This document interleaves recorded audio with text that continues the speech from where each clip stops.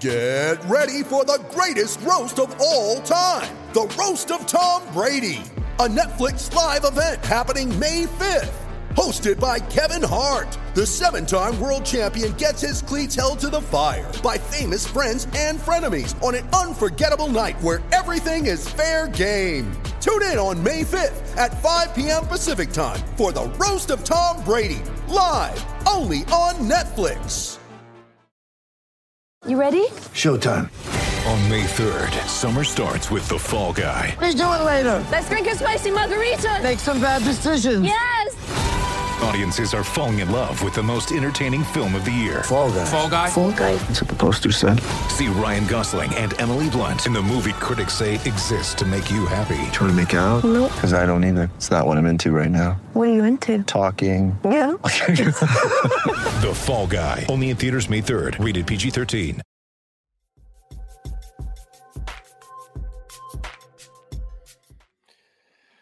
All right. What's up, Jimmy? I'm still rubbing my eyes after watching that game of basketball. That was a tough one to get through. Something we haven't really seen in a while. Shell I don't shocked. want a loss. This was a PTSD type of a loss. This was an ugly one. This one brought me back to last year and the beginning of this year. I'm not happy. Yeah. I think I speak for everybody watching the show right now, and I know I speak for you.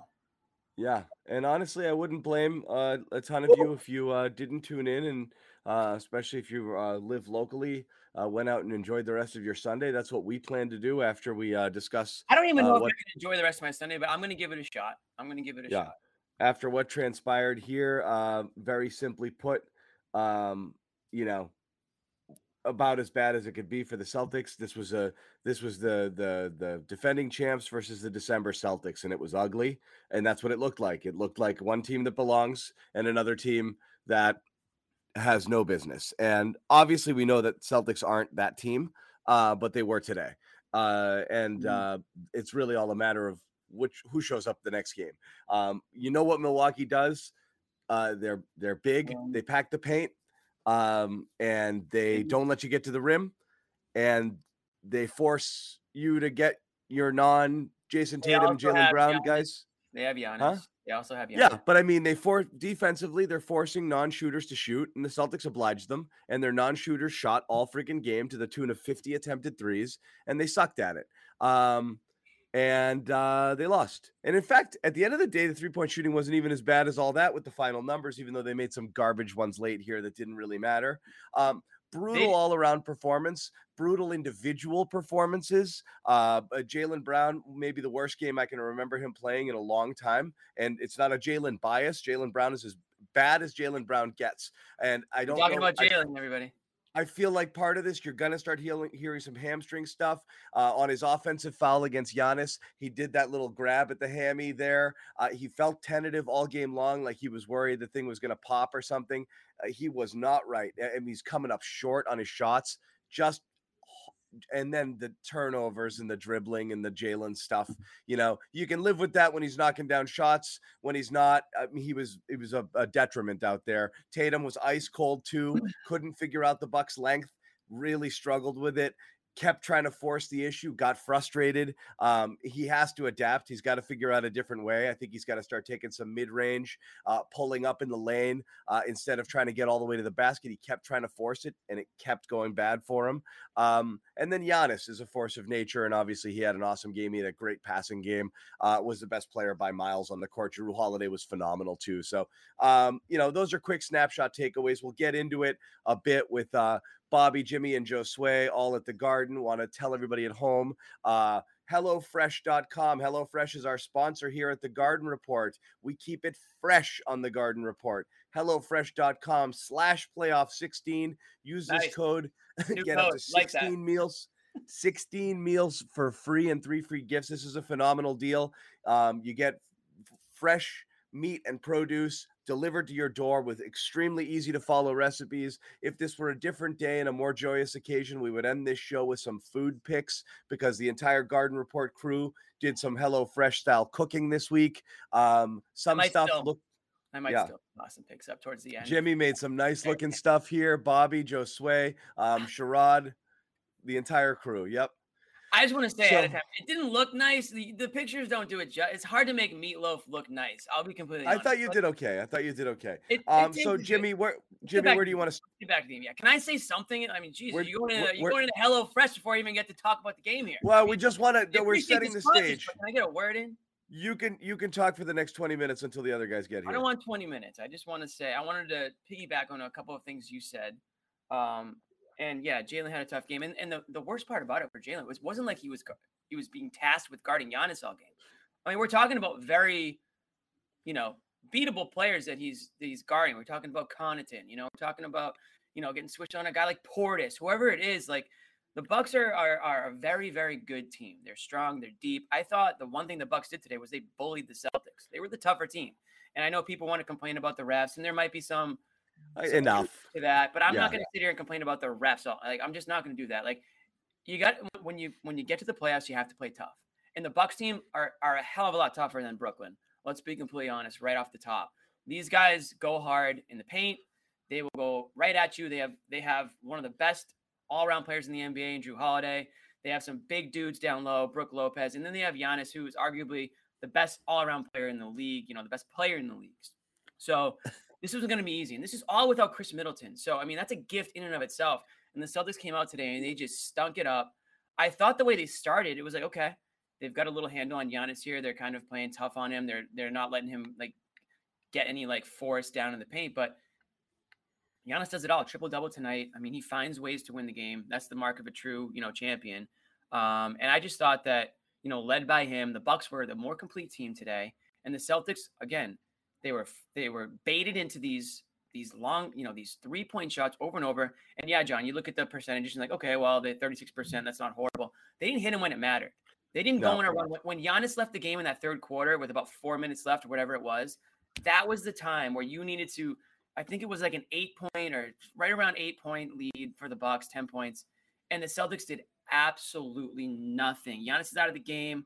They did nothing with that. And at that point, it was basically over. I mean, you go into the fourth quarter down, whatever you were down, showed no signs of life. There was no, if you were at the game today, I can't even imagine a stretch of time where you were really fired up. There was maybe back-to-back threes at one point where I think the fans got into it, but there was never that sort of momentum for the Celtics that made you feel like, okay, here they come. They're gonna go on a run here. They're gonna tie this game up. It never really got to that point.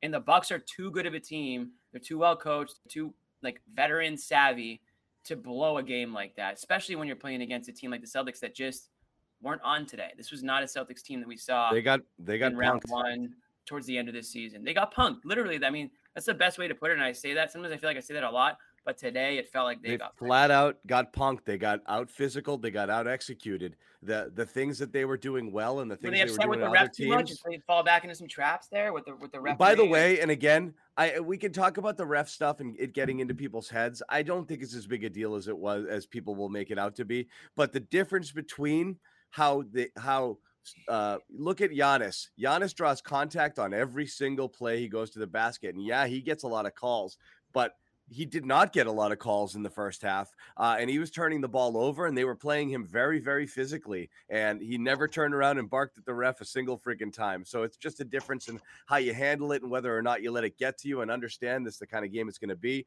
Sherrod will give you your kind of first takeaway. A lot not to like, but what kind of stood out to you here? You guys can hear me okay? Yep.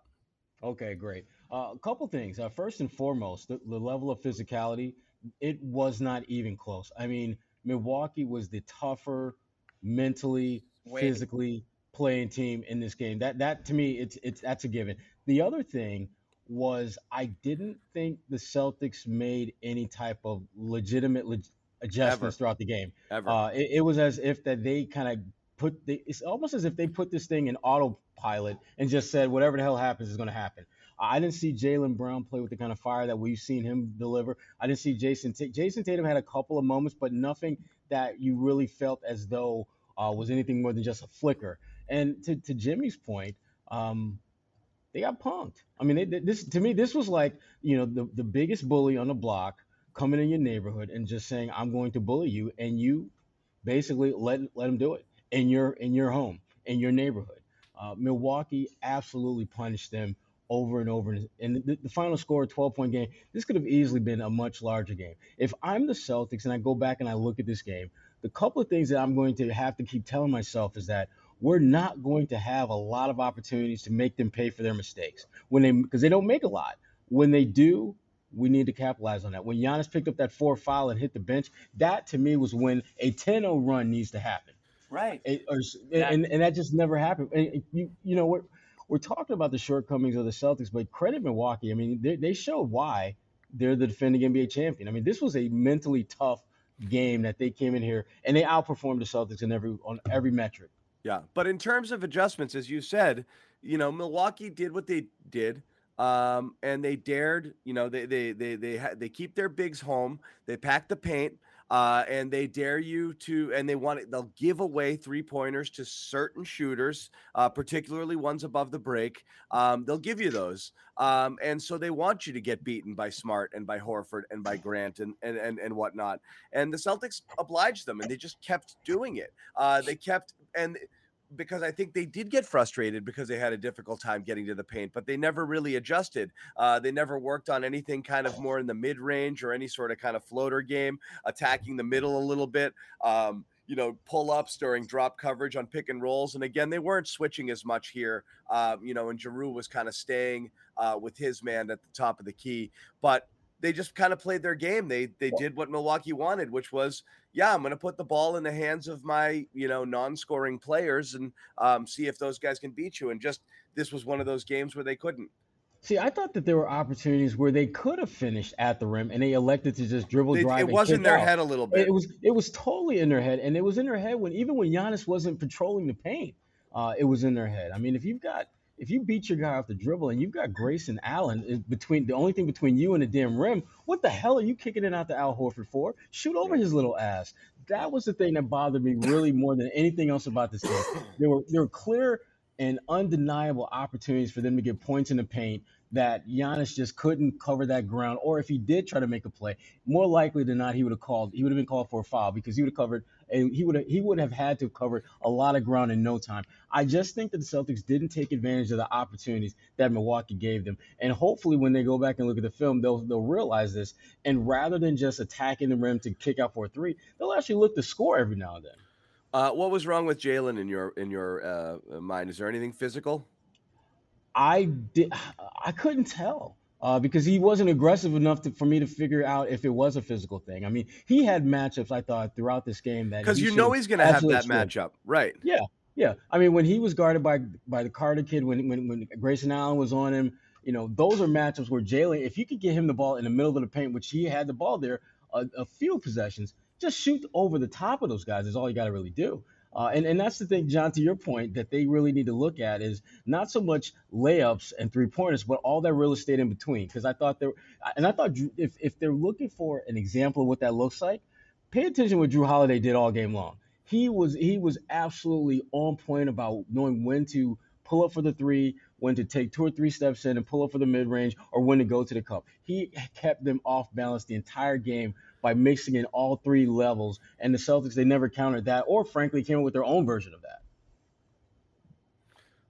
Yeah, that is the facts, my dog. That is true. How much of what happened here in this game with this team is emblematic of, you know, how do you think a lot of the series is going to go? And how much of it was just, okay, maybe they got punched in the mouth and they weren't fully ready for it? Well, I think it's a little bit of both. Go ahead, Jimmy. No, I mean, I was going to let you go, Sherrod, but I mean, I'm very interested to see what adjustments the Celtics make here. And this is game 2 is going to be the biggest game of Ime's career, obviously. But he's got to look at the film here and say, okay, what did the Bucks do to bait us into these threes, to force us into making some tough shots at the rim? And how is he going to adjust from that? Because it felt like, I'm not going to say it was out-coached tonight, but it felt like the Bucks came in with a game plan and executed it to perfection.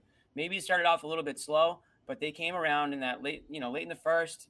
And then after that, it was the Bucks kind of instilling their will this game. I didn't feel like the Celtics ever got into a flow. It felt like, it looked like they were always playing from behind. I think they kind of lost sight of what's gotten them to this point. The ball movement wasn't there. Like I said, the Bucks were playing back, almost daring them to shoot threes. And John talked about it off the top. Jaylen Brown's shot was off today, and I know, Sherrod, you talked about it as well. Pritchard was off today. I mean, he was super cold to start that fourth quarter. And, by the time Tatum ended up starting to hit some baskets, they were already behind, and, he wasn't enough to get it started. We didn't even talk about Marcus Smart's injury. I mean, you guys saw – I don't know if you saw, actually, Sherrod, because you're at the game, but they showed on the television Marcus Smart in the tunnel limping, like pretty badly, hobbling, I guess you could call it, in the tunnel. I mean, he's banged up. I mean, that right quad contusion looks to be like something like – I don't know what they're going to be able to do over the next – Game 2 is in 2 days. I mean, so there's only so much they can do to get that right. Then they've got a nice little break before Game 3. Hopefully he can be more of himself there. But, I mean, he's obviously banged up. That shoulder injury was scary. I'm glad it was just a stinger. I feel like once Rob left, I didn't even remember seeing Rob after he left the game. I mean, he came back in, but he came right back in. I know he did, but he was not effective. I didn't think it was a great second half for him.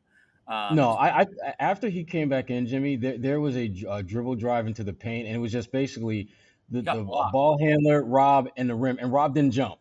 And I thought that was really telling because this was like basically one of the Milwaukee guards. So it's not like you got Giannis where you can jump and still get scored on. You had a freaking 6'3" guard that you didn't even jump for, which told me he was probably more hurt. But to your point about Marcus, I was told before he went out to start the third quarter that quad injury was the one that they were more concerned with than the shoulder, because that seemed to be more soreness there than there was soreness with the shoulder. And that's a scary thing to your point, Jimmy, the fact that there's such a quick turnaround for game 2.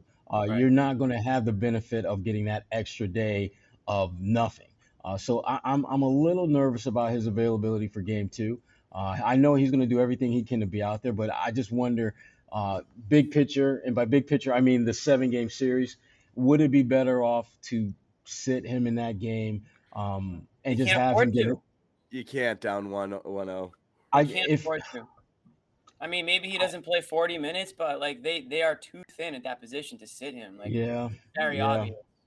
It's just it's a very, very tough, situation. And I mean, listen, he's going to get some rest tomorrow. I'm sure they'll be getting massages 24/7 and try to get that back to where it needs to be to play. And Marcus Smart's not going to sit out. I mean, his leg would have to be, broken for him to sit out, at this stage. So I'm not concerned about that. But to your point, Sherrod, when he does play, if he's playing at 60% or something like that, and he's not, as active or as pesky on defense, he's not taking the charges, he's a little hesitant to get contact, or the Bucks are, going hard at him. I mean, they were backing him down today, or trying to. They were physical. The Bucks are a very physical team.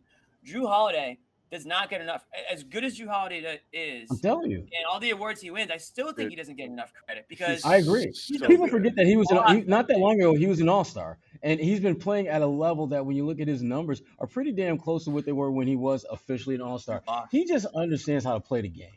I mean, he can defend multiple positions. He can knock down threes. He can shoot the floater. He can score at all 3 main levels. Yeah. And you don't have to call a bunch of plays for him to be impactful. And you rarely see him try to be more than he is. There's very little that he does that feels out of place. He's just a smart player. And that's why, not having Chris Middleton certainly is a blow of sorts, but it means more Jrue Holiday. It means more Giannis handling the ball, which as we saw today. I mean, triple-double, and it was a pretty damn easy-going triple-double. I know. I mean, he was in trouble and he still did it. Yeah.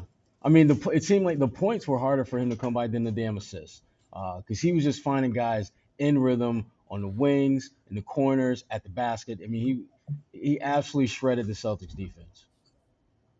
Yeah, he did. I mean, this is the first obvious loss for the Celtics in the playoffs. This is a humbling type of loss. These guys need to be really thinking about how they played today and what this loss really feels like, because they went 4-0 against Philly, and it was a closer series than 4-0, but this is by far the biggest test that these guys have faced as a team, and it's the beginning of a huge battle. This is what we said. I mean, the East is a bloodbath because the teams that you're going to have to get through, Milwaukee and Miami, there's no let up. They play hard. They play defense. They execute. They've just got tough players, and so like you can't play incomplete games against these teams. They'll mop you up. Hard. Yeah. They'll absolutely mop the floor with you if you let your guard down. You just can't do that. You can coast. I mean, Milwaukee answered every mini run the Celtics went, and there weren't a ton of them. And that's what the Celtics did to Brooklyn last time. That's what good teams do. That's what tough teams do. You can't friggin' half-ass your way through a game against Milwaukee and have any chance of winning. No. Yeah.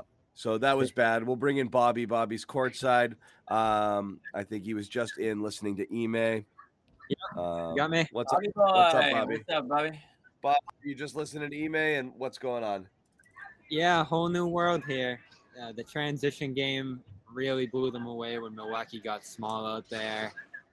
The physicality I thought was pretty intense and got into the Celtics, especially when the calls started going against them there in the third quarter. And overall, just timely shot making from Milwaukee. I didn't feel like the Celtics were as sharp defensively as other people did coming out of this one. Too much doubling in the lane, leaving shooters alone. That hurt them, I thought. And offensively, what a mess. I mean, they were just completely stagnant against the drop. Even when they got spread out into some smaller lineups. How about some pull-up jumpers, Bobby? Yeah. It was a lot of settling for threes. You need to have some way to get post touches. In fact, an astounding stat late in the fourth quarter. I forget who tweeted it out. Someone with ESPN. Our partners at BetOnline continue to be the #1 source for all your betting needs and sports info. Find all the latest sports developments, including updated odds on the playoffs, fights, and even the next season futures. And don't forget that baseball is back and the start of the Major League Baseball season is finally here. BetOnline is your continued source for all your sports wagering needs, including live betting and your favorite Vegas casino and poker games. It's super easy to get started, so head to the website today or use your mobile device to join and use our promo code CLNS50 to receive your 50% welcome bonus on your first deposit. BetOnline, where the game starts. The Celtics were on the verge of becoming only the fourth team in the shot clock era to have less than 10 two-pointers in a game. I believe they got exactly 10, I believe. Yep. So garbage time too, right? So they effectively did have less than 10 in this game. Historic lack of interior scoring for the Celtics in this one. And, it was their ball handlers. Smart was not good, got hurt midway through, basically a non-factor after that. Tatum passed okay. I thought he had a mediocre game. And you were right, John, we were talking in the chat earlier. Brown was as bad as it gets. Yeah. He was just brutal. Gave them nothing away from the pressure on Tatum. Complete opposite of what he did in the Brooklyn series. Yeah, I don't know what was going on there. And again, I asked Sherrod, and I'll ask you and Josue because you're there and you're watching the game as well. I know I saw the cameras caught it briefly on the charge against Giannis. After he got the whistle, got blown there. Jalen did the little kind of sort of grab at the hamstring. I don't know whether that was real or that's kind of like a tennis player fiddling with his strings after a missed shot, like blaming the hardware. I don't know if he went there just as like an excuse or it was bothering him. But he airballed like a 10-footer in the lane. That was brutal. The little baby hook there, yeah. Oh my goodness gracious. He was short with stuff. He just looked off. And so, did he look physically? And I tweeted, I was like, not as an excuse. I was like, I get the feeling we're going to hear something about this after the game because he looked tentative and he looked bad.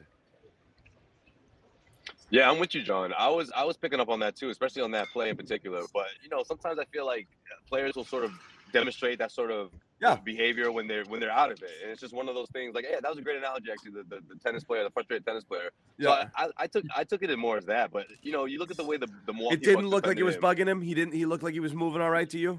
He looked like he was moving all right to me. I just felt like the Bucks were. Did you see him get up? Put back? Oh my God! That was like he got on an elevator. That should be an indicator right there in the first quarter. When that happened. But, boom. Yeah. But So it's he not was that all with right. the He was just hamstring. It's bad. more. It's Yeah. the explosion. It's the quickness. It's being decisive and assertive and being able to get by people. I But think the Bucks just made him uncomfortable out there. Honestly, their defense was just everywhere. And you know what? They did the same thing. They were defending Tatum the same way the Celtics were defending Durant in the first round. And I thought that was a great opportunity for Jalen to get going, but he just wasn't as aggressive, and he just couldn't. He couldn't seem to stop turning the ball over, one, and two, just find an offensive rhythm until that fourth quarter when he made a couple of 3-pointers, but it was too little, too late. Yeah. I was just going to say briefly on Jalen. I mean, if he is actually hampered in any way, he needs to adjust his game. He can't force himself to play this. You know, it's like if you're not 100% and you can't do the things that you typically do, then find other ways to affect the game in a positive way. I'm not saying that's the case, but if that is the case, then that's something that he needs to adjust, and he needs to do like Giannis today. You know, the shots weren't really falling. They were playing defense on him a certain way. He goes out there and drops a triple-double. He grabs 15 rebounds. You know, he does other things. So good. He doesn't force the issue. So that's something that Jaylen Brown will maybe need to adjust. But I'm not there yet with Jalen. I don't think that it's a physical thing. I think it's more like a mental thing. Like one of the commenters just said that you put up, John, might be a little bit in his head. You know, you start to see a couple misses, and now you're constantly thinking about, all right, one's got to go down, one's going to go down.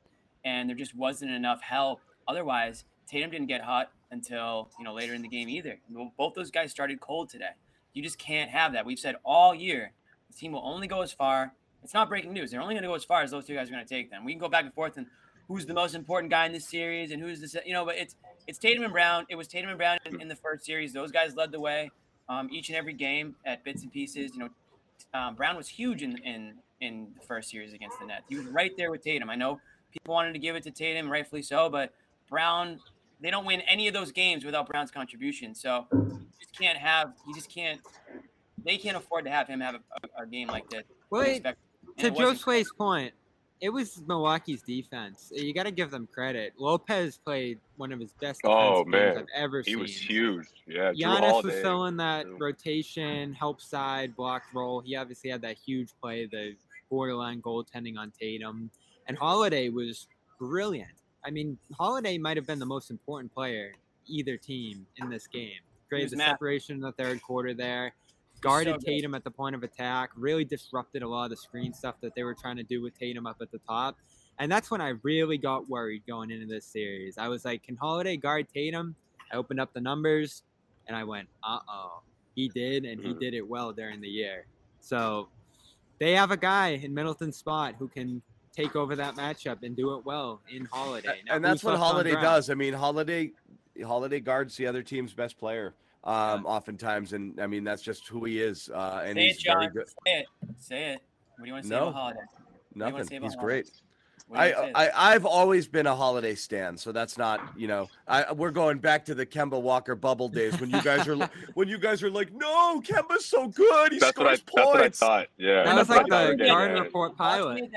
When the Bucks made that trade, I will admit, John, don't act like Holiday. I was like, what? But now I'm like, you Holiday, dude. But John's trying to act like that's not in the back of his mind. Like he was ready to pull that out probably after game 2 or so. Like, no, I wasn't. You did like Drew for this team for a long time. A long time, but I like him period just because he's everything. You know, like he you know, talk about a guy who gives the game what it needs. You know, he hits the big shot. He'll defend multiple positions. He's friggin' great. I mean, he just does a lot for you. He had the steal on one end, the transition 3 on the other. He plays big, man. Dude, like there's not many players in the league that can do that, and he's one of them. And he's not even close to their best player. I mean, no offense to him, but they have Giannis. Like that's the craziness, and this is all without Chris Middleton. So you know, we all make our predictions and like, oh, without Middleton, Celtics are going to cruise. Now look at it, like it's way more than that. You know, these guys. I didn't say they were going to cruise, man. I know I'm paraphrasing, but we all picked the Celtics, and some of us picked them. In a lot less games than is the maximum. So point being, you know, this is a humbling game for I think Celtics fans who are riding pretty high on the Celtics. Agreed. And I think the Celtics players, I mean, they have to be sitting there right now being like, wow, you know, we've swept the Nets, but now we're playing like a legitimate, you know, team that's been there, won a championship, and you know, you can see the difference. I'm terrified of the Bucks. They are so scary. Oh, yeah. Like they're going to have to play exceptional, the Celtics, to win this series because Giannis is going to take it from them. And this is what I said going in. He is just at peak, and I talked to Ime about this at practice this week. He had that experience last year as an assistant on the Nets, right? Guarding and scheming to stop Giannis in that series, and he did a pretty good job. I thought they handled Giannis well, the Nets did in that series. And Giannis still broke through at the end of every game and finished a lot of those, none more important than the Game 7 where he had a couple buckets in overtime. He's even better. That's what Ime told me. Like, he, as a passer, has gone to a new level. As a defender, he's had to do a lot of more. He's better. He's the best player.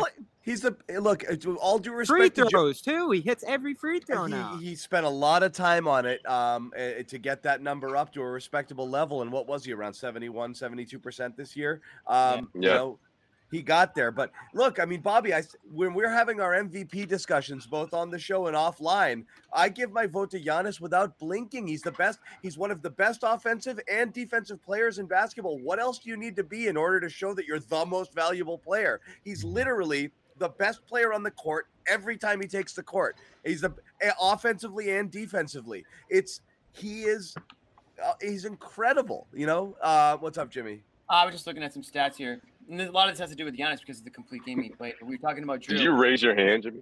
He did. I'm going to go back to some pressures, Sean. Instead of just screaming in the middle of John Grant, I wanted to just. Yeah, it works. John respected the hell out of it. He really. I know we don't do that a lot around here. We usually just cut people up, but I figured. I just put my hand up. But seriously, talking about the Bucks defense, look at this stat: fast break points from the Bucks, 28-8, Bucks lead, and then points off turnovers, 27-6. I mean, those are two huge discrepancies. Transition basketball, and I know we talked about transition defense was awesome. About the refs. I don't know if the Celtics were maybe a little slow to get back on defense after some calls that didn't go their way, but Bucks in transition today were lethal. I mean, they were pulling up from three. They were driving to the hoop. They were, ending Celtics. That's amazing considering the Bucks turned it over 21 times, Jimmy. I know, but the Celtics didn't make anything. They did the same thing against Brooklyn. They create turnovers. They didn't convert those. Finished on the other end. I know. It's like 21 turnovers, and the Celtics had what? How many points off turnovers? 6. 6. Like that's like impossible. Off of 21 turnovers. That's impossible. That's what impossibly are you doing low. after the turnover? What are you getting? They're like celebrating. High five! High five! They're like they're doing free throw high fives after the turnovers. You know. It's hard not to a few of those need to go in. You expect to be in transition. There's there was the finishing at the rim tonight was abysmal, and that's why they chucked so many threes. And 36%, I think, or whatever it was, isn't horrible. But you got it. They hit. Wait, hold on. They hit 28 shots tonight. Hold on. They hit 28 shots. 18 were threes. So you had 10 shots that went in that weren't 3-pointers. Like, come on, you got to do better than that on the offensive end. I know the Bucks are a strong team defensively, but you've got to do better than that. You got to have some presence in the paint. There was no presence in the paint tonight. It was a tough one to watch from start to finish. Again, this is a Sunday ruiner for a lot of people. You just want to go out there and get some sun, and now you're just going to be thinking back on so many missed opportunities. Sunday ruiner. Yeah. Sunday ruiner. Hey Jimmy, how was the weekend? It was good until the Bucks ruined my Sunday. Sunday could have been elite. Sunday could have been elite. Raise your hand, all right? This way, I was just give me a little nod like that. Jimmy was definitely that kid who was like, when someone got a word in edgewise, he was like, "You didn't raise your hand though, Mr. Yeah, teacher." In the back, like I'm in for 20 minutes. I had my hand up. In homeschool, even though he was the only student, he had to raise his hand every single time. Completely ignored in homeschool, and that's why I ended up in homeschool. I was getting no respect. Yes, Mr. Toscano. Mom, why do you have to call me Mr. Toscano? Are we not raising our hands this morning? Are we not raising our hands, Mr. Toscano? Mom! Come on! No, but really, guys. I mean, again, it's like what I said from the beginning. Like the Celtics were doing what the Bucks wanted them to do. And those take those open shots. Now, my concern is, not guys like Tatum and Brown, because I think the law of averages will say that they'll make those open shots later on in this series. But what about the other guys? I mean, I thought Grant Williams had a good game. I thought offensively this team. I mean, look, to see them put on not even 90, less than 90 points. That's concerning for a team that averaged 104. Especially coming off this series against the Nets, they were putting up a lot of points even without Rob Williams. Just based off the defense alone and having those extra possessions, they have to convert on those extra possessions. They have to convert on off of those turnovers, because once the Milwaukee Bucks go downhill, that's when they'll kill you. Like that's exactly what happened in the second half, and the Celtics just never made them pay. Look, they survived a lot of those Milwaukee runs, though. You give the Celtics credit for that, but you have to be able to punch back harder in that fourth quarter. It's kind of a conversation we've been revisiting all season long. Even when the Celtics turned into a good team, we always had to revisit this conversation every once in a while when it was fourth quarter, close game, and we needed to see them turn it up a notch, and they were just unable to do that. I felt like the Bucks capitalized on that. They really did their homework as well. The passing lanes, the way the Celtics, the way the Celtics rotate the ball. Milwaukee was ready for all of that. They just got their ass kicked. Plain and simple. Plain and simple. They played a team that came in with the right mentality, the right kind of edge, a championship edge, and the Celtics were never able to meet that head on. And they've got 48 hours to figure this out. Because if they lose game 2, the series is over. They're not going to win They're not going to win 4 out of 5. It's over. I don't really care how they want to slice and dice it up. You're not going to. Milwaukee's just too talented. They're too tough mentally, physically, to go down to lose 4 out of 5. So. Yeah, no, I mean that's fair. I think game 2 is a must win. And listen, the Celtics. I haven't seen the line yet, but I would think that I would still think the Celtics would be favored in game 2, even after what we saw today, because they still have the. I mean, it's all going to hinge on Marcus Smart. Oh, you pissed off Sherrod, man. Look what you did. Yeah, peace, Sherrod. See you around, bro. No, but I'll be back. I just need a drink. All right. Yeah, get a drink. Stop trying to start stuff, Joe Sway, before I come over there. That was a timely exit. He's like, "Oh, Jimmy's going on. All right, I'm gonna take a break here. I'm gonna go get a drink. Nothing important I'm gonna miss." No, but going back to what I was saying is the Celtics, and I don't think there's any reason to panic yet. I think, listen, what do we think? The Celtics were gonna sweep the Bucks? Of course not. But I do think we all thought that they were gonna come out, play a little bit harder, more complete game today, and it was gonna be closer. It didn't feel close after midway through the second quarter, almost, even though it wasn't ever out of reach. It was 8 to 10 to 12 points. It felt like, and then they were going to be 4 second half. And then Celtics were going to run and cut it to 2 or whatever. And then it would be 8 again, just like that, So it just felt like the Bucks always had an answer for the Celtics. So again, this game 2 is going to be a huge Ime game. They don't have a ton of time here, but they're going to have to look back and figure out what the Bucks did, to force the Celtics into some of the positions that they were in. And of course, the obvious ones, Jaylen Brown needs to hit the shots that are given to him. Tatum needs to get going earlier than he did. You didn't get anything from Pritchard tonight. He was super cold from 3. Al Horford. Wide open threes. Yeah. Wide open threes. Al Horford, I thought, had a great game. Maybe figure out a way to get Al more shots, because he's hitting his threes right now. And if everyone else is going cold, Al Horford's the, Mr. Dependable right now. So I don't know if there's a way you can get him more shots, but, there's got to be some adjustments that the Celtics have to make. And again, it all hinges on, what percentage of Marcus Smart are you going to get? Because he's I know people here are blaming the threes, but at the end of the day, the Celtics amazingly had a better 3-point percentage than the Bucks had, and it didn't feel like that watching the game. No. So it's more than this is more than a make-miss sort of game. There's much more to why the Celtics lost here, and a lot of it had to do with points in the paint and transition. Everyone's going to be hyper-focused on the threes. At the end of the day, you actually had some guys who shot fairly well from 3. You had Derek White, Marcus made some, Al made some. It wasn't horrible. Pritchard missed his, and obviously Jaylen and Jason were cold most of the game. So it's not all on the shooting. It wasn't just a cold Celtics game. This was the problems run deeper here. You go back and look at this game really in the first quarter and all the opportunities that they created for themselves by beating their man off the dribble, getting into the paint, and no one wants to shoot a floater. Everyone wants to drive and kick. And if you're Milwaukee, that's exactly what you want, because there's a greater likelihood you're going to miss a 3-pointer than there is that you're going to miss a shot in the paint. Celtics did it to Brooklyn. It's like I'll live with other things. I don't want these guys to beat me. Right. You make life really hard for Durant. They made life really hard for Tatum. And go ahead, spread it around. I don't care. You can't be scared to go in the paint. You can't go out looking like punks like they did tonight, where you get into the paint and you decide, oh, I'm just going to kick it out. No, you attack. You try to finish. You don't just attack and get to the paint and then it's like, ooh, Giannis might be coming from somewhere. Let me just kick it out. No, attack. You can't be timid at this point of the season, particularly when you're trying to knock off the champ. You're not just trying to win a playoff series. You're trying to beat literally the best team in basketball a year ago. Again, as I kept saying, like, I don't understand why they didn't try to get into the lane a little bit and try, a little pull up or two. It was incredible. Like, this is Tatum's game. We told him not to shoot it. Shoot them, get in there, shoot those jumpers. Him and Jalen, they love that stuff. They should be, that's something that they have to look to do. But again, they settled for three, or they tried to force their way into the lane, and they were just big bodies there waiting for him. I saw Mr. Toscano in the front row there had his hand raised. Yep. Yeah, thanks. Thanks. Just going through Twitter, looking at some quotes. Al talking. He's saying a lot of guy again. We've already said on this show. Can I raise my hand? Can I speak? Otherwise, what's the point? Mr. Toscano, will you please speak? Damn. Yes. Thank you, teachers.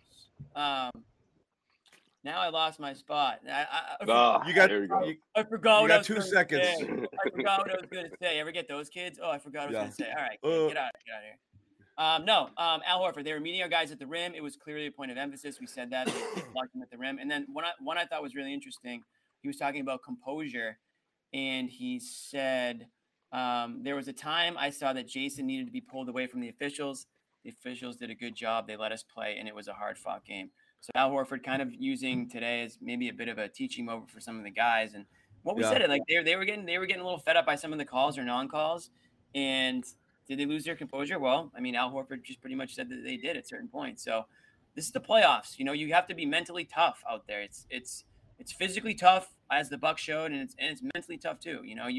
You can't be all in your feelings because the call didn't go your way. Get back on defense and stop some of those transition buckets. I know it. The Bucks That's exactly what Milwaukee did the entire game. It was like every time the Celtics made 1 or 2 big plays offensively, Milwaukee would come back and boom, smack you in the mouth with a mid-range shot, hit you with a 3-ball. Giannis dunking on somebody. They had an answer for every time the Celtics started to feel good about themselves. And that has more to do with the Celtics and their inability to lock in at both ends of the floor than it does with Milwaukee. Because to me, some of the shots that Milwaukee hit after Celtics baskets were just lazy defense. Guys not rotating, guys not contesting shots when they should be from the minute the ball was inbounded. There are just a lot of mental lapses I thought the Celtics had in this game that we didn't see as much of in Brooklyn. And when we did see them, because of the Brooklyn's personnel, you could get away with that. Like there's a huge difference between, leaving a Grayson Allen or a Drew Holiday open versus, some of the yahoos that play with Kyrie and KD in Brooklyn. Those guys, there's a reason why most of those guys are minimum wage players. There's a reason why they're minimum wage players. And there's a reason why most of the guys in the Bucks are not minimum wage players. So hopefully this is a teaching moment for the Celtics, and that they'll figure out mainly, number one, you got to be more physical, more aggressive. You got to be more consistent, and you have to play elite, locked in at both ends of the floor, not just at one end or the other. Because I thought there was a lot of breakdowns at at one end or the other for them, and you just can't be. You've got to be locked in from the very beginning to the end. Yeah, I agree with that for sure. These guys are battle tested. These other guys, the Drew Holidays, the Pat Connaughton. These guys have a role and they know what they're going to do when they go out there. Like the thing about the Bucks, when you compare them to those other guys that were playing for the Brooklyn Nets, like Sherrod just brought up, is that they didn't necessarily have all that figured out yet, and the Celtics were able to capitalize on that. This is a totally different beast here in the Milwaukee Bucks. Obviously they're the champs for a reason, but also because they know that this is the path that they chose, right? They know that they didn't want to see Brooklyn, but they were comfortable enough or confident enough to come in here knowing that they weren't going to have home court advantage and steal one. That's exactly what they did here in game one. Well, good call, huge. Right? The play for the 2-seed crowd. Home court's going to matter. Well, home court's over. It's gone. Home court advantage is gone. Celtics can win in Milwaukee too, John. Relax. They can take that home court just back. Jimmy. Well, that's true, Jimmy. But until that happens, though. Right now, home court has been flipped. Absolutely. That's series with 2 in a row at home to start. In this series, home court is irrelevant for either team because I think both teams can win on the other team's floor. It's a matter of who's playing mentally and physically tougher from one game to the next. Who's locked in? Who's playing with the kind of focus that you have to get from not just one game to the next, but from one series to the next. Milwaukee has been there, done that. I had a chance to talk to some of their assistant coaches before the game, and the one thing that they're not nearly as worried about Chris Middleton being gone as some people might think they are, because they got a lot of guys who are tough. There are no punks on that team. As much as people want to say Grayson Allen, he's not. He's a tough, gritty guy. I thought they would miss Middleton as Don't bring much. Grayson Allen's name onto this show. Go on, Joe. No. I thought they'd miss him for the defense because I thought it would create mismatches because, again, Holiday would stick either Tatum or Brown on the perimeter, but then you'd be stuck with someone like a Wes Matthews on the other guy, or you'd have to force Giannis to come out from under the basket, to check I Tatum. thought Jalen would have the miss. Yeah, I thought Jalen would have a mismatch all game long and take advantage of it, and he didn't, and that was a big problem because that's – with Giroux on Tatum, that's kind of what you would expect to see, and it didn't happen. And that's where I thought they'd not having Middleton would hurt them, is kind of having that wing defender out there. I thought there would be matchups that they could exploit, and they didn't at all today. And a lot of that was because Jalen was so friggin' bad. So what you need next game is you need first quarter Jalen to show up badly. Kind of set the tone, because that'll put the Bucks on their heels and kind of make them rethink their lineups or their alignment. If whoever they put on, if it's Matthews is getting cooked here and Brown's taking advantage of that matchup, that'll force them to play a little bit differently. But it didn't happen today, so that was it. I mean, Buck bench tonight, they did what they needed to do with Giannis out. I mean, Javon Carter plus 25 off the bench. That just breaks my heart. Damn. Should never happen. That's a crazy stat. Sherrod, you mentioned Grayson Allen. 11 points, 4 for 8 from the field. I mean, did we need to do? I can't stand Grayson Allen. He reminds me of King Joffrey on Game of Thrones. Like, I feel like he's just completely... Ted Cruz, but that's a good one too. He's King Joffrey to me. Every time I look at him, I just want to punch his face. He looks like Ted Cruz. Yeah, he does. But I mean, it's just like, I can't imagine. He's just like a little squirmy worm. I just like. You would love it. You would love to have him. You would love him if you were in Boston. So stop it. I would. No, I wouldn't. You absolutely would. You love annoying people. I mean, Jimmy, it would be like literally looking in the mirror. I do gravitate towards annoying people. I wonder why that is, but blame it on homeschool. But really, though, the Bucks bunch tonight, they got it done, and like we mentioned, some players in the Celtics that just came up short tonight. So, this is just a lopsided game, from almost start to finish. Again, the weird thing is the Celtics looked good off the start. That was the weird thing about it. They didn't come out flat, which is when we talk about last year's team or beginning of this year, that was one of the things we hated about them, is that they would go down early to start and then they'd have to come back from 20 points and then they'd fall short. But this wasn't that type of game. They actually went up early, and Bucks just kind of turned on the Jets, and the Celtics they just couldn't keep up. They got outclassed. Yeah. We've used every word in the dictionary tonight. Outclassed, out-hustled. Out-toughed. Punked. Everything, any word you want to throw at it. And it feels like they feel the same way, listening to some of the quotes that are coming out here. And I'm sure Bobby and Joe Sway are in the press rooms right now. Who has talked so far? You said Al, and anyone else? I haven't checked recently. I know Al. I mean, obviously Ime must have spoken, so I haven't seen anything from Ime yet. But Ime is going to have to be tough on these guys, I imagine. I mean, that's just who he is. But there's just so many things that he's going to be able to point out from this game that they did wrong or that they just didn't do well enough. Where he's going to have a field day tomorrow. I mean, this isn't one of those. Again, we talked about they're playing again on Tuesday, so it's not like they're going to go hard tomorrow at practice. That's something that they'll do between games 2 and 3. Tomorrow's going to be a film day. Get in the film room. Ime is going to be up late tonight breaking down everything that they did wrong with the rest of the. Yeah, look, bad offense made the Bucks' life easier. Absolutely, yeah. I mean, it's a chess match. Going into game 2, so I'm very interested to see what different things the Celtics are going to do to try to stop, and the Bucks are going to adjust too. It's not like they're going to go out there and do exactly, just play it back. I mean, they're a well-run organization, a well-coached team, so that's going to be very interesting to see. What transpires between now and game 2. Yep. No shortcuts, no days off. Celtics were off their game today, and you just can't do that against Milwaukee. It was a rough one. It's just, and again, so much of it came down to offensive execution. You said it, Jimmy. I actually thought they looked really connected on defense in the first part of the first half. They were turning Giannis over. They were really swarming him early, not letting him kind of get settled, not letting him get ahead of steam, which is always, makes him really hard to stop there when you do that.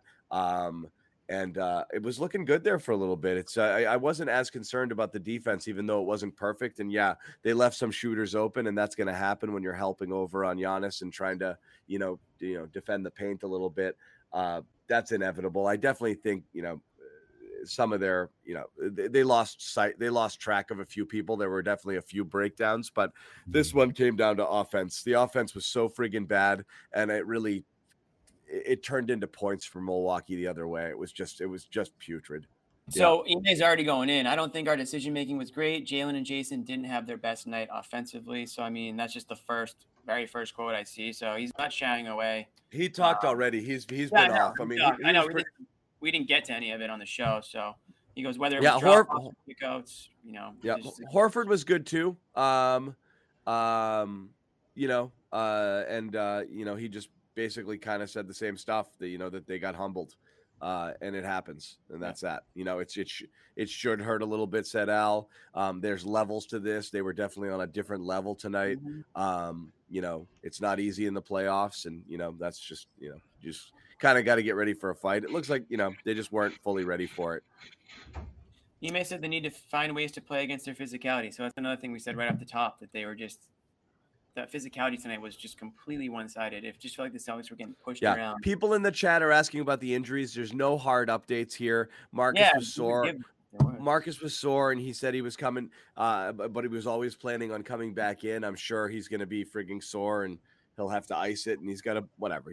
Everyone's here gotten a Charlie horse on their thigh before. It hurts. You stiffen up. It's not awesome. It's all pain tolerance. He'll play. Whether it's Marcus, whether it's Jaylen Brown. I mean, but with Brown, it's more of a with Brown, I'm worried is in his head, because the hamstring, you're always worried is the next stride going to be the one where I get that pop, and that's going to knock me out. And if it's in the back of your head, it's really hard to kind of play free, because you're always going to be going at about 70%, 75. If you feel it tugging, you feel it pulling a little, it's like, is this the one that's going to that's going to make it go? So if that was bugging him, and it's been bugging him, and it was in the back of his mind, I kind of get it. We haven't heard from Brown yet, so we don't have an injury update as far as that's concerned. Rob's balls are okay, I think. Yeah. John will let us know. John will let us know tomorrow. Yeah. Yeah. Rob's got a bruised ding, but he'll be all right. Yeah, he'll be fine. Don't worry about that. Don't worry about him. Honestly, it could have been a lot worse. Seeing some of the. Are you guys? You got your injury updates. You guys happy? Yeah, you got your injury updates, right? And people, it could have been a lot worse based on when we saw Marcus Smart running up the court, when we saw Rob Williams just writhing, and we weren't sure right away what it was. So I think they came out of this best case scenario, I guess, based on what we saw. Yeah, bruises. Okay, it's the playoffs. You're playing a physical team. You get knocked around a little bit. Okay, you got kicked in the sack. Yeah, you got kneed in the thigh. It happens. Okay, you just gotta. You gotta Charlie horse in the shoulder. Those things happen. You gotta punch back. Little physicality out there. You gotta give it back to them. That's how you stop these bullies. I learned that before I went to homeschool. You gotta fight back. Yeah. Unfortunately, I couldn't handle it, so I ended up in homeschool. Going to homeschool. Some people can. Yeah. But that's it. Listen, shitty game one. I mean, you got to chalk it up. You can't dwell on it. If you're the Celtics team, you got to learn from it, and you got to get ready. I think it's a good thing that they play. In a way, it's a good thing that they can play again sooner than later. Just get back out there, dust yourself off. They know they can compete with this team. They did it all season. So this isn't like some overmatched. It looked like it was today. It's bad points, but this isn't an overmatched matchup here. They got to come out in game 2 and kick them in the what. Right, you got to punch forward. Yeah, kick them in the balls too. Yeah. Back out. Yeah, I mean the adjustments that they're gonna have to make are far more mental than physical. They have to come in with the right attitude, right mindset, that we're not going to allow them to just roll up in here and kick our ass. We actually have to deliver the first punch. Yeah. And that, I think that's going to be the big takeaway from them in this game, is just that they have to be a more physical team. And we haven't talked much about it, but officiating, it's going to be what it is. I thought it was a little odd though that Scott Foster was in their last game and this game. Come on. That felt a little bit forced. Because I don't know too many playoff series where one of the officials from your last series is also officiating your first game of your next series. Yeah, they're trying to like save on travel. They trying to save on travel. They just like played it back with the guys that were in town. Like what's that? So what? You keep him in Brooklyn for a week and then you have him catch a train into Boston? Yeah, right. Yeah, quick little bus, little Feng Hua back in the day. Anyone take the Lucky Star? Oh yeah. So the cost of a week in New York is that's just like, it wouldn't be cheaper to just the $10 Feng Hua bus. Who didn't take that at one point or another? There's like live chickens running around the back of the bus, like it's mayhem on there. That was just like a say your prayers, close your eyes, and just hope that you arrive there. They dump you off in Chinatown. You're completely like, okay, I could literally. The Toscano Chronicles. There we go. We got the Toscano Chronicles right now. Nice. Yeah, so that's some interesting experiences on the. What do you got for us, Bobby? Bobby, what's going on? What do we got, Bobby? Caught up with Al, Drew Holiday, Bobby Portis were talking to. Al, a lot of talk about the composure of the team, which I thought was a factor here. They definitely kind of unraveled a little bit late third into the fourth. This game obviously got away from them, upwards of 20 points late in the fourth. The calls, officiating, but mostly the turnovers, Al and Ime were saying, fed what the Bucks are doing offensively, let them get on the open court. I mean, you're dead when the Bucks get on transition. And then on the flip side, Drew and that crowd that the Bucks are showing, he kind of just brushed off anything he did individually against Tatum. Said it was the four guys getting in there in the paint area. And you saw that. It's unreal. It's like I said this, John, you'll like the comparison. It's like a defensive line just collapsing in on a running back. Yeah. I don't know if you throw in extra linebackers or something, but there are four guys around Tatum in that paint area, and they didn't foul. Always. I mean, how many free throws did Tatum shoot in this one? I know the commenters will probably disagree, but, ATN missed 3. That didn't help. Celtics overall shoot 20. So it's pretty even. The Bucks shot 21. Again, I just don't know where people are kind of really pissed off about the officiating. It really was not a factor in this game. It really wasn't. That's a few moments maybe, but I mean, you're going to look both ways on questionable calls. This is not. The Celtics got punked. They got beat. They played bad game. You move on to the next one. There's nothing else. There's not a lot to say about this game. We all saw what happened. They execute better. They're a little bit more in control. They turn the ball over less. They get better quality shots. They got better shooters.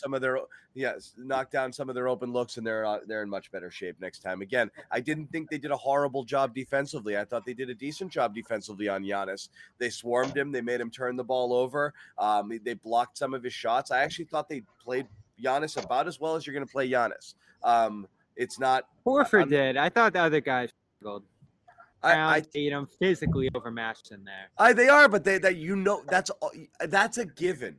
Every human's going to be physically overmatched against Giannis. You can only do so much. They did as much as I thought that they could do there. They made life difficult. They threw bodies at him. They have some guys who are long and physical who are able to compete, and try to take away some of his space. They did fine. He didn't friggin' shoot lights out there. He had a great passing game, but I mean, that's a testament to the type of player that he's become. But they did all right. They did all right there. On the Bucks' two best players, neither one shot terrific in this game. Some of the other guys were the ones knocking down shots when those guys were finding them on their kickouts and stuff. So, again, I'm not as worried. I think whatever lapses they had defensively, they can tighten up. I think bad offense was as much to do with the Bucks. Are you worried about them losing the series now? It's always there. It's always there. It's always possible because it's a good team, and there's not a lot of margin for error. Sherrod? I'm not changing I'm still going to stick with this. Just one game's not going to change my entire, prediction on the Celtics. But if you thought this was going to, if you're one of the few people out there who thought this was going to be easy, the Celtics were going to roll, then this should change that opinion because it's definitely not that. This ain't that. This is not the Brooklyn Nets. No. So we can go up from here. I thought Rob was really good, or we can go down and pick on John's guy, Derek White. Derek White turned it around. White. He had a really bad first stint. Really bad. Here's my thing about. I thought he was better. He was better. Bad. Yeah. He's got to really help them in this series, though. I mean, we went back and forth a lot last round on, is he good? Is he bad? He was doing his thing. I feel like overall he's been fine with the Celtics so far. Which is, again, you got to find a good rotation player in a spot where you were bad a lot of the time before. So that's a win in a trade sense. But in terms of competing for a championship, you need him to be on his game in the spot where he fits. And I'm still not really sure I don't know what that is. I don't know what it is. I don't know what he's supposed to do. On offense, they still haven't figured out what they want him to do. That is lineup he a catch when and he's out shoot there, guy? Is he going to facilitate offense? That White Pritchard Grant lineup was rough. With Brown out there, yep. Oh my God, that was rough. And I don't know what White is. I don't know what he is. You could say the same about Pritchard too. It's like, is he going to be a point guard? Pritchard's the scorer. Yes, that's Jimmy. Pritchard's job. Pritchard's a shot maker. So he's not going to be a backup point guard. What do you got, Jimmy? What are your advanced metrics? No, I actually don't. I mean, just the ones that we back and forth in the text. It's outrageous. No, defensively he's good, Jimmy. You can't. Wait. What are you talking about? Some of the stuff people are, throwing around in our text. That we throw out there. That's like somebody puts a graphic up on Twitter. It's like an advanced stat that no one's ever heard of. It's like I'm sorry. Derek White is actually second in the league in WARP or something like that. I'm sorry. Not only is Derek White. Derek White's actually one of the top 30 players in the league. My bad. I totally saw it wrong. These numbers change everything. There's so many numbers like that. I don't know what he does. I don't know what he does. He defends. He moves the ball. He so far, what you've gotten out of him is great defense and secondary ball movement. Shot making really comes and goes, and that's where especially you look at him. It just goes. No, he made some in the second half. First half, I mean, not great. For the most part, it's just not there. Listen, I'm not going to go. I'm getting close to your level on him, John, but I'm not going too low. My level is honestly is that he's kind of a jag. Not that he's bad. I'm not going that low. Yeah. But he's just low. John will go low. And this is part of why I'm starting to go in on him a little bit, is because I know he's capable of more. I mean, you look back on the Spurs-Celtics game on the other side. I look back and watch that one, in between rounds, and he was like almost triple-double. So it feels like he's just – I don't know what you're seeing, Sherrod. Off the ball a little bit too much. But even when he got on the ball tonight, he was getting blitzed and kind of overwhelmed and sped up, which is something Ime saw as well from the team. Holiday had his way with him. Yeah. Yeah, and that was surprising to me, considering the personnel that was on the floor trying to slow him down, that he would allow himself to get sped up like that. Learning experience. I mean, this is part of the process. This is a part of growing into being a champion. At some point, you're gonna have to deal with the champion, and you're gonna have to figure out how to get past him. And that's where the Celtics are right now. They'll be better in Game 2. Will it be enough to win? Who the hell knows? But they will be better, though. I'm convinced. Yeah, and the Derek White stuff goes deeper than he does so much more. We don't understand basketball, blah, blah, blah. Obviously, they got Derek White for a reason, but there's also something, and a lot of that has to do with his defense and some of the smaller things that he does that can affect the game. Who would appreciate that more than Ime Udoka? It's the exact type of player you would think he would like. And right now, Derek White is struggling to crack 15 minutes in the last few games. And there's a reason behind it, because when he's out there, what's going on the court is bad. So I don't know if it's just they haven't found the right combos for him or whatever it is, or it's a rotation thing. But no matter what, it feels like they're suffering when he's out there. And that's a great question, John. Yeah, I didn't get the mic with Ime, but I'm curious how he feels about him. Ime's got a quick trigger with him, and he's not using him. We thought for sure when White got here, he was going to be a closer, okay? Yeah. That you would close with a single big and you would go with Smart, White, Tatum, and Brown and just make life really tough, have these four guys who can, defend the perimeter, one kind of big there. No team would be throwing two bigs out. You just thought that was the automatic closing lineup. It's not the case. White's not on the court late in games. He's getting a couple of stints, and that's about it. And that's out. And I'm not saying he's lost faith, but whatever's happening in game is changing what is changing Ime's usage of him. And I think it was 15 and 14 in the last 2 Brooklyn games as well. So he's just not right now. Ime's not seeing it either. Yeah. I mean, that's the most damning stat of all is time on the court. I mean, right. You're right, John. You nailed it. I mean, he's not earned Ime's trust to be on the court right now. And when they traded for him and based on what they gave up, I mean, this is a guy that should be playing 25 minutes a game easy, right? I mean, 30 maybe. Yeah, I mean, easy 25, like 30. Yeah, you would think, especially with everyone knows Marcus Smart's banged up right now. That everyone knows the Bucks really freaking bring it to you. They so 27 in the last Brooklyn game, but before that it was 13-14. So I missed one. Fine. And all that aside, we're talking about this series now, and he played 16 today, which this is a game where you needed Derek White. You need him to give you 18 points and 6 rebounds and 5 assists. That's the whole point, right? Like these are the games where if Brown is off, Derek White's supposed to step up and sort of take on that. And same with Marcus Smart if he's out of the game with an injury. I mean, that's the whole reason you brought in Derek White, isn't it? So especially Derek White didn't lose you the game tonight. He wasn't the worst player on the court, but he didn't do anything to win you the game either. So if that's the whole purpose of Derek White, he's going to take you from a close game, but you're losing, to a close game and you're winning. And let's go this. What did Ime say? What did Brad say? And what did Ime say? The company line on White when he got here was what? Perfect fit. Well. He's going to do what? He's going to make who better? Oh, Brandon Tatum. He's going to make the Jays better. That was a big thing. They talked about it over and over again. He's going to make the Jays better. And he hasn't done that. Has he done anything to make them better? Nothing. Bits and pieces. Not consistently, right. And so that's the thing is whatever was envisioned for his role, for some reason it didn't fully take. Doesn't mean they're not going to figure out what to do with him next year. But right now, it's kind of jam him in there, see if he does some of those Derek White things, the things that you liked that made you, put together a package and trade for him, and just kind of, roll it out there and let him go. You saw it on literally night 1, and then only a handful of times beyond that. He just hasn't looked like he fit. My last point on this before I'm going to go catch Jalen. They need him because the Bucks are going small. And I'm kind of shocked out of this game that they weren't able to take greater advantage of that. Yeah. When Brook gets off the floor, it was actually more Lopez playing alone with Giannis off the floor than vice versa. But you had wings everywhere. There was a 4-guard Bucks lineup at one point. And that was really when you thought the Celtics and Tatum especially could get going. And the offense just never got off the ground. It was a lot of jump shooting. I actually just saw Tatum say that they felt like they got good shots and that the numbers shouldn't be as big of a deal, but they were settling.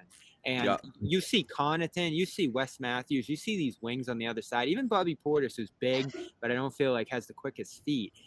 You should really be able to string together some baskets, attack mismatches, and White should be part of that too. That's what I thought would happen more. Guys up in those second units. Yeah. I mean, the Celtics killed the Bucks when they were big. The Celtics were the much better team. Smaller, it was the Bucks. Bobby, before you go, you got to tell us about your HelloFresh experience. Oh, it's been wheels turning in the house. I mean, the oven is just never off. This is a dream for me. I mean, I've done all 3. I've done all 3 so far that I got. The tacos were exceptional. The meatloaf was. Oh, you did meatloaf too? Pretty solid. Yeah, I got the meatloaf too. Spaghetti was fine, but you got your favorites. You get some stuff. You learn as you go. Like, what are your favorites? What are the other stuff? And this is why HelloFresh has a bunch of different options. Jimmy got different stuff than me. I got my own stuff, and you get 16 free meals with this offer here. You're gonna pretty much be able to try everything. So it's easy, all packaged instructions. It's so easy. Yeah. And the prep time there's little to no prep time for any of the meals, which is great because that to me that's always the pain in the ass. It's not the cooking; it's all the damn prep work that you typically have to do before you. But it takes no time to do that, which is awesome. Yeah. Well, the other thing is you want to make something, but you don't have this ingredient or that ingredient. You're like, whatever, I'll make it without it. I'll substitute. They give you every ingredient. Not me. I'm an insane. No, you haven't missed a meal, John. I'm the worst. If I'm missing one thing and I've got everything laid out on the counter, I'll be like, damn it, and I go get it. Always. You don't have to do that with HelloFresh. I know. I can't live without it. I can't. It breaks my brain. I'm like, I'm not going to put all this effort in and not put this one thing in there. I'm not doing it. So I go to the store again. Yeah. But you don't have to do that with this. I know Bobby left, so I can't even show him. But I need to show the good people. This is a video. I don't know. Hopefully this. Can you hear this? Oh, that's the good I know stuff. it doesn't look great. This is Indian style chicken. It's like a chicken with curry and a bunch of other seasoning. This was so good. I actually, this is like kind of the finished product here. So you got your rice. It's a little blurry. Sorry. Yeah. With your rice, and your curry. Great. I did the meatloaf too. It's hard to make meatloaf look good, but they both tasted great. I have one left. So real quick, just telling everybody about it. Here's what you've got. It's 16 meals here if you use that promo code. And again, for those people who haven't used HelloFresh, you get the stuff delivered to your door. It's pre-packaged, portioned out with these really super easy to follow menu cards. And then you just whip it up. As Sherrod said, there's no chopping, there's no dicing. It's just done for you. And you just make it. And you've got 50, 60 different options that you can choose from. There's 50 weekly options here. So this is just such a no-brainer. If you like home-cooked meals, you just don't have the time for it. This is an amazing option. It's a really good deal. So again, if you can support our sponsor here, hit that URL, hellofresh.com/playoffs16. Use the code playoffs16, up to 16 free meals and 3 gifts. So please go check that out, guys. Guys, final thoughts before we wrap it on this one, looking ahead to game 2 in terms of adjustments. What could they have done this game, or what do they need to do next game? Don't get punked.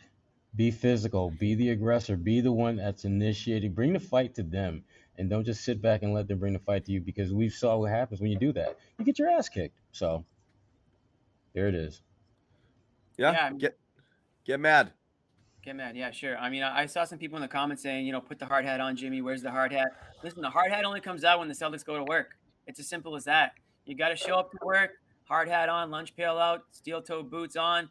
And that's when the hard hat comes out post-game show. It won't make an appearance after a loss. I didn't think the Celtics played hard enough tonight. 10 two-point field goals is the second least amount in playoff history. A stat a buddy just sent me. So that goes to show you that the Celtics fell into the trap. The Bucks forced them to take threes or baited them into taking threes. They took them. And they didn't even shoot that horribly, but it's just not enough. It's not going to be enough to beat this Bucks team. You have to instill your will in them inside the three-point line. I don't care if that means 18-footers. And I know that might go against what the stat nerds say, but you got to take the shots where they give you the shots, not just pray for the three-pointer to fall and get lazy shooting that three. You got to instill some physicality, like Sherrod said, and score in multiple facets of the game. They have to change it up for game 2. Josue, what'd you pick up here in your interviews? We're wrapping it up here. So who'd you talk to? Any insights? It was just Jason Tatum. Jaylen Brown he should be there soon, but it was just Tatum talking about what the Celtics didn't do, making the right adjustment for game 2. He even said, look, the way I see it is we're going to look at film, regroup, make adjustments, and come back and win, and it's that simple. I mean, he seemed pretty confident in it. John Corrales asked him about his thinking process.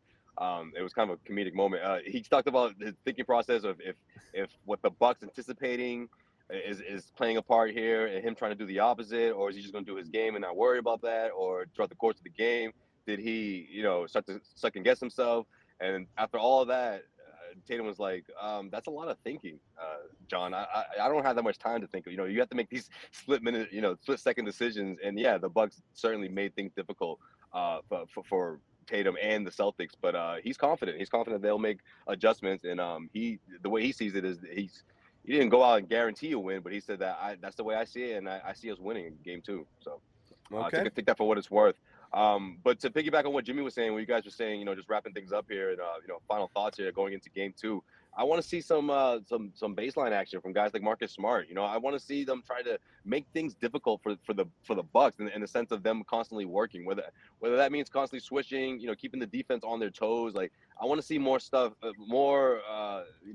plays designed for guys to get backdoor cuts in the middle, or in the paint rather, not just necessarily leaning on Tatum and Brown to create or for them to pass out the open shots, because again, that's what the Bucks want you to do. But at the same time, you have to find that healthy balance. I mean, Ime Udoka talked about he's not against guys taking open shots. If it's an open shot, take it. Like he wants you guys, he wants the Celtics to continue to do that, but also be aggressive and make the Milwaukee Bucks defense work a bit. Don't make it so easy for them and not using all the shot clock or not rotating the ball, especially in the second half when if the Celtics find themselves again down by double digits. They have to stay poised. They have to continue to stick with their game plan and stick with that throughout for 48 minutes. Okay, fair enough. I think Jalen just stepped on. Yeah, I think this is as much as we want to say or anybody wants to hear about this game. This was a tough one to watch. Obviously, tough considering expectations of this team and kind of the vibe going in. So a humbling loss, but again, this is how it's going to be. There's no way this is going to be a cakewalk against a team like Milwaukee. So they're in a fight here. We'll see. I'm going to game 2. I'm going to game 2. My first time at the Garden. I'm actually going as a fan. I don't have a press pass for this one. I just got tickets. Yep. I haven't been in the Garden since before COVID, so I'm hoping to bring a little good luck to the C's on Tuesday night. But will you bring your hard hat, Jimmy? Will you bring your hard hat? I'm bringing the hard hat.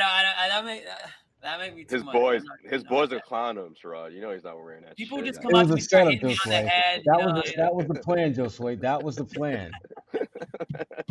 I gotta go undercover. I don't want to have half the media. Ragging on. Jimmy. Jimmy's going with the boys. It's a guys' night out. So I think it's gonna be me and my dad. Hopefully, we'll see if I can get him. Nice. Even stay better. up late, but all right, enjoy it. All right, if not, I'll go with you. All right. Later, no, guys. Man, take your pops. Don't take this dude. Take your pops. All right. That's what I did when I went. I took my dad. That's what you do. You got to get the guy out. Got to get him out. All right, we're gonna wrap it, guys. He's the reason you do this, Jimmy. Don't forget that. All right, your dad's the reason you do this. That's right. We're gonna wrap it again. We're back on Tuesday after this one. Again, reminder: HelloFresh.com/playoff16. Let them feed you this week, okay? You've got enough to worry about. This series is stressful. Plus, if you're a Boston sports fan and you watch everything, you got the Bruins playoffs on Monday and Wednesday. You got a Celtics game on Tuesday. Who has time to cook, okay? Have HelloFresh. Right. Who has time to prep for it? Have HelloFresh send you the food. You cook it in 15 minutes. You're sitting here with a hot plate of food in front of your TV watching the playoffs. It's going to be glorious. So HelloFresh.com/ invite a girl over. Playoff 16. Here we go, Jimmy. Here we go. No, I mean, look, you single guy. You want to invite a girl out, cook for you. Here we go, Jimmy. Nice full meal for her. She's gonna be thrilled. Here we go. And 5, 4, 3. Good night.